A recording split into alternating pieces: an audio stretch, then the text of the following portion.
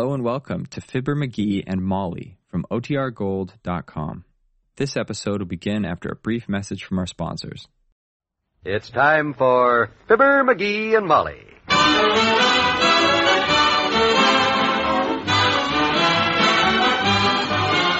Sundays through Thursdays, NBC brings you Fibber McGee and Molly transcribed. The show is written by Phil Leslie and Len Levinson and directed by Max Hutto.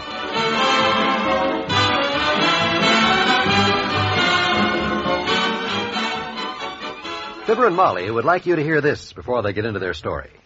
Molly, have you been watching that paint job they're doing on the house across the street? White with pink shutters? Almost as pink as the cheeks on the young couple living there. And were they excited when they moved in?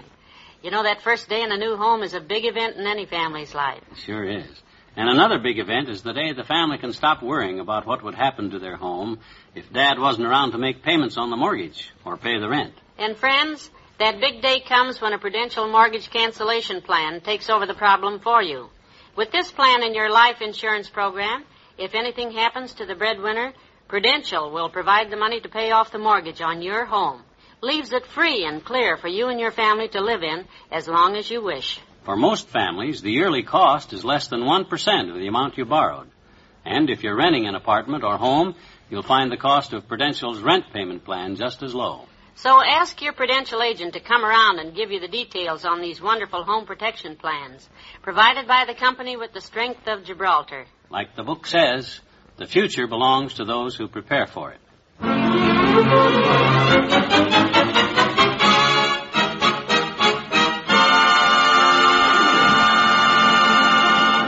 Mr. McGee of 79 Wistful Vista is about to get a phone call. He doesn't know it yet, but his friend Wallace Wimple is just calling him. I'll get it, Molly. McGee's residence. McGee speaking. Hello, Mr. McGee. This is Wally Wimple. I just called... Oh, hi, Wimp. I'm glad you phoned, boy. I was just going to call you. Well, You want a bowl tonight? With I and Doc Gamble and Herb Travis? Well, It's league night, you see, and Mort Toops is supposed to be the fourth man on our team. I and Doc and Herb and Mort. But Mort got a wart on his thumb, and the hole in the bowling ball that you hold the ball to bowl with is small, you see, so Mort with his wart can't get the wart in the hole to bowl, and we need a bowler.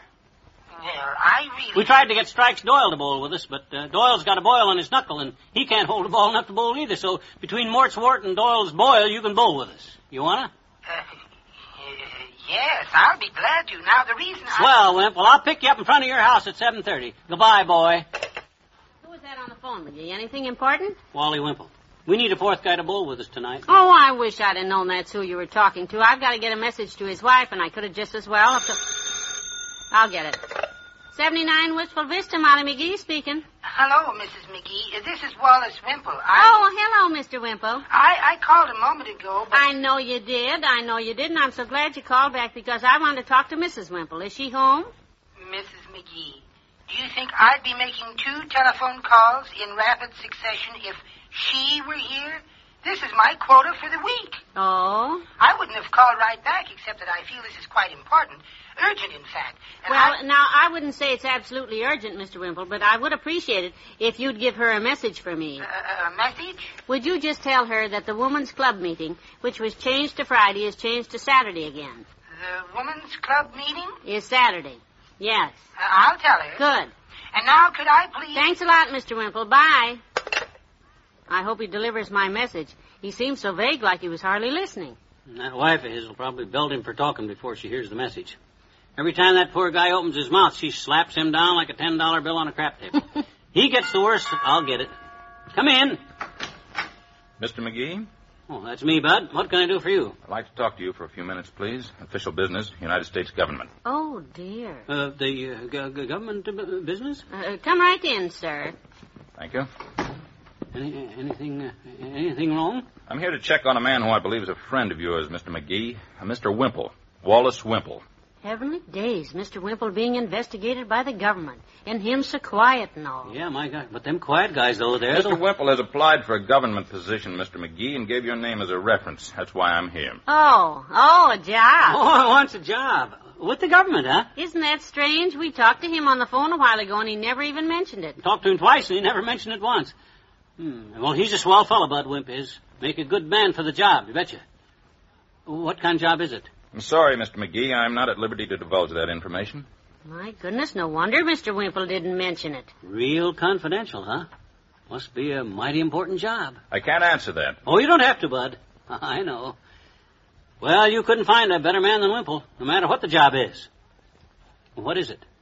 I'm not allowed to answer questions, Mr. McGee. I just ask them. Oh, Natch. I catch. Must pay a nice fat salary, though. Wimp's job. What makes you think that? Well, they'd hardly send an FBI man like you around to check. I'm not from the FBI, Mrs. McGee. Oh, sure. We understand. Don't worry about us tipping our mitt. We're hip. What else would you like to know about Wallace Wimple? You'd say Mr. Wimple is a person who can handle responsibility? Oh, sure, of course. Well, he's never had much to handle up to now, but he probably could. Hasn't had the experience handling responsibility like some people I could name. Here in this room, for instance. But he could handle it, though. Sure. Good man, Wimp. What'd you say the job was? You're persistent, aren't you? Well, I suppose it won't do any harm to tell you that Mr. Wimple has applied for a position as a TSXE. Oh, one of those. TSXE, huh? Wow. How'd he ever get a crack at a spot like that? Well, the government has created a few new positions, and they're open to qualified men. Why don't you go down and fill out an application yourself? Who, me? Well, He'd be a good one, sir. Oh, yeah, but, I couldn't do that to old Wimp. Could I? The government is only interested in getting the best possible men, Mr. McGee. Mr. Wimple doesn't have any patent on the job. Other men have applications in. TSXE, huh? Boy, where do I go to apply? Federal Building, room 281. Get your hat, Molly. Let's go downtown. Well, thanks, Bud. And if you want anybody for a reference for me, just see my good friend Wallace Wimple. Only you better not tell him what it's for.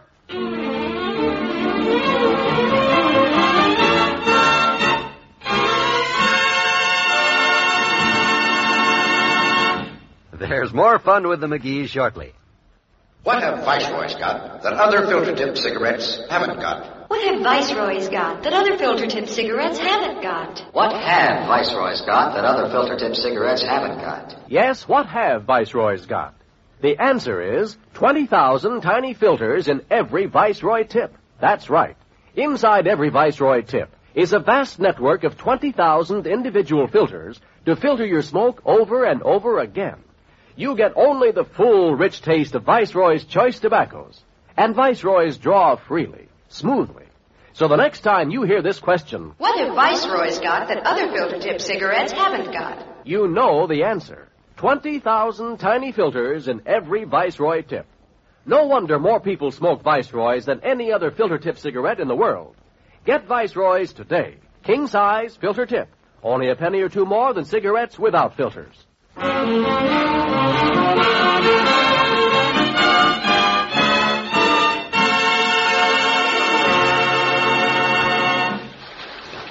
Did you get the application form, McGee? What'd the man say? He just said to fill it out and bring it back to his desk. Boy, look at the size of that application.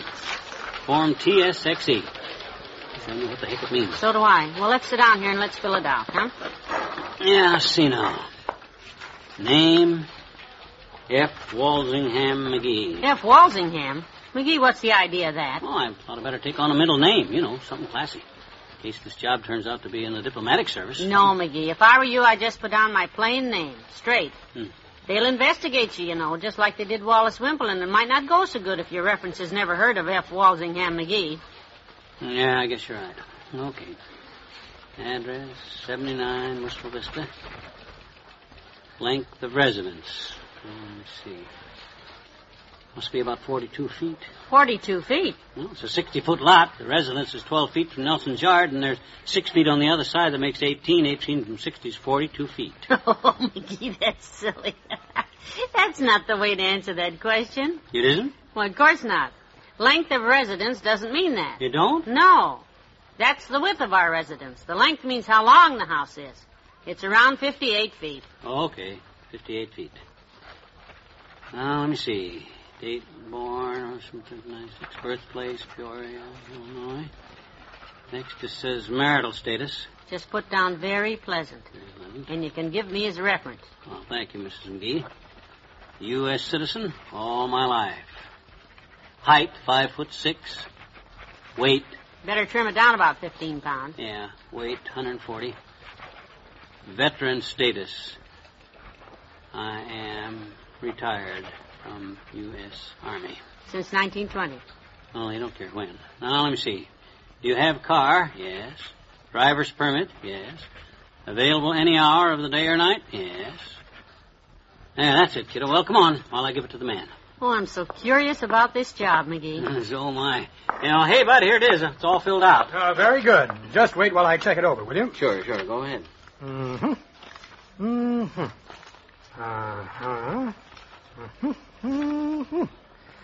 Uh-huh. He's checking. Well, that looks satisfactory, Mr. McGee. Well, I wouldn't say exactly satisfactory. Passable is more the word. Oh? Well, let's put it bluntly. You've squeaked through. I have? Yes, and only because you have a car, mind you. It's the car that got you through, yes. Pardon me, sir. The car got my husband squeaked through what? Yeah, but I've been rushed down here and requested to fill out this application, and I still don't know what sort of position I'm applying for. Huh? You asked for Form TSXE, so of course I thought you knew. Well, heavenly days, what does TSXE stand for? TSXE is the post office designation for temporary substitute Christmas employee. What? Your husband and his automobile have just been hired to deliver parcel post packages for the Christmas rush. Oh, no. Yes, you'll get $1.56.5 an hour for yourself and 10 cents a mile for your car. Why, McGee, that could make up for the Christmas club you got dropped from last February for non-payment of dues. Yeah, well, I'll take it, bud. Good. Report with your car at the back platform of the main post office at 8 tomorrow morning. Yes, sir. And you'll have a helper. Let me see. I'll assign him right now. Oh, yes. A fellow named Wallace Wimple. Oh, yeah. He...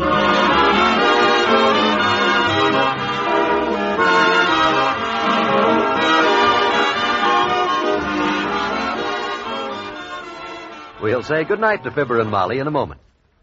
It's dependable, so dependable, as dependable as can be. That's why every year more people buy RCA Victor than any other TV for dependability.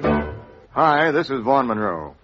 I've long been associated with RCA Victor, so you can take it from me that this year, as always, you can depend on RCA Victor for the brightest TV ideas. For proof, don't miss seeing a sensational new model that actually swivels on its base. Just turn the set and presto, you can watch TV from anywhere in your room. This is just one of the many exciting innovations in the new line of RCA Victor television. See them all at your dealer. And remember, every year more people buy RCA Victor than any other TV for dependability.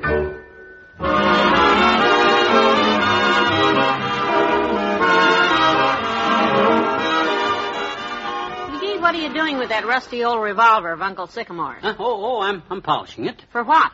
Well, I thought I might carry it on my hip tomorrow. When I'm making deliveries, in case they gave me any registered mail to carry. Oh, relax, Buffalo Bill. This isn't the Pony Express. It's parcel post. There'll be no horsing around with that horse pistol. You put that thing back in the attic. Oh, good night. Good night, all.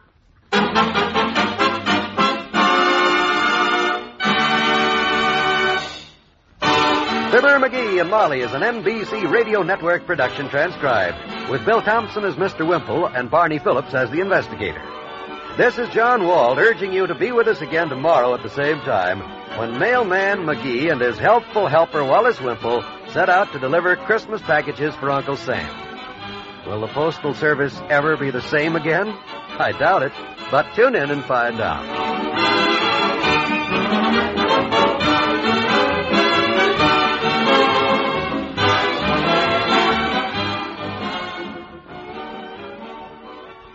Join the great Gildersleeve and all his friends tonight on the NBC Radio Network.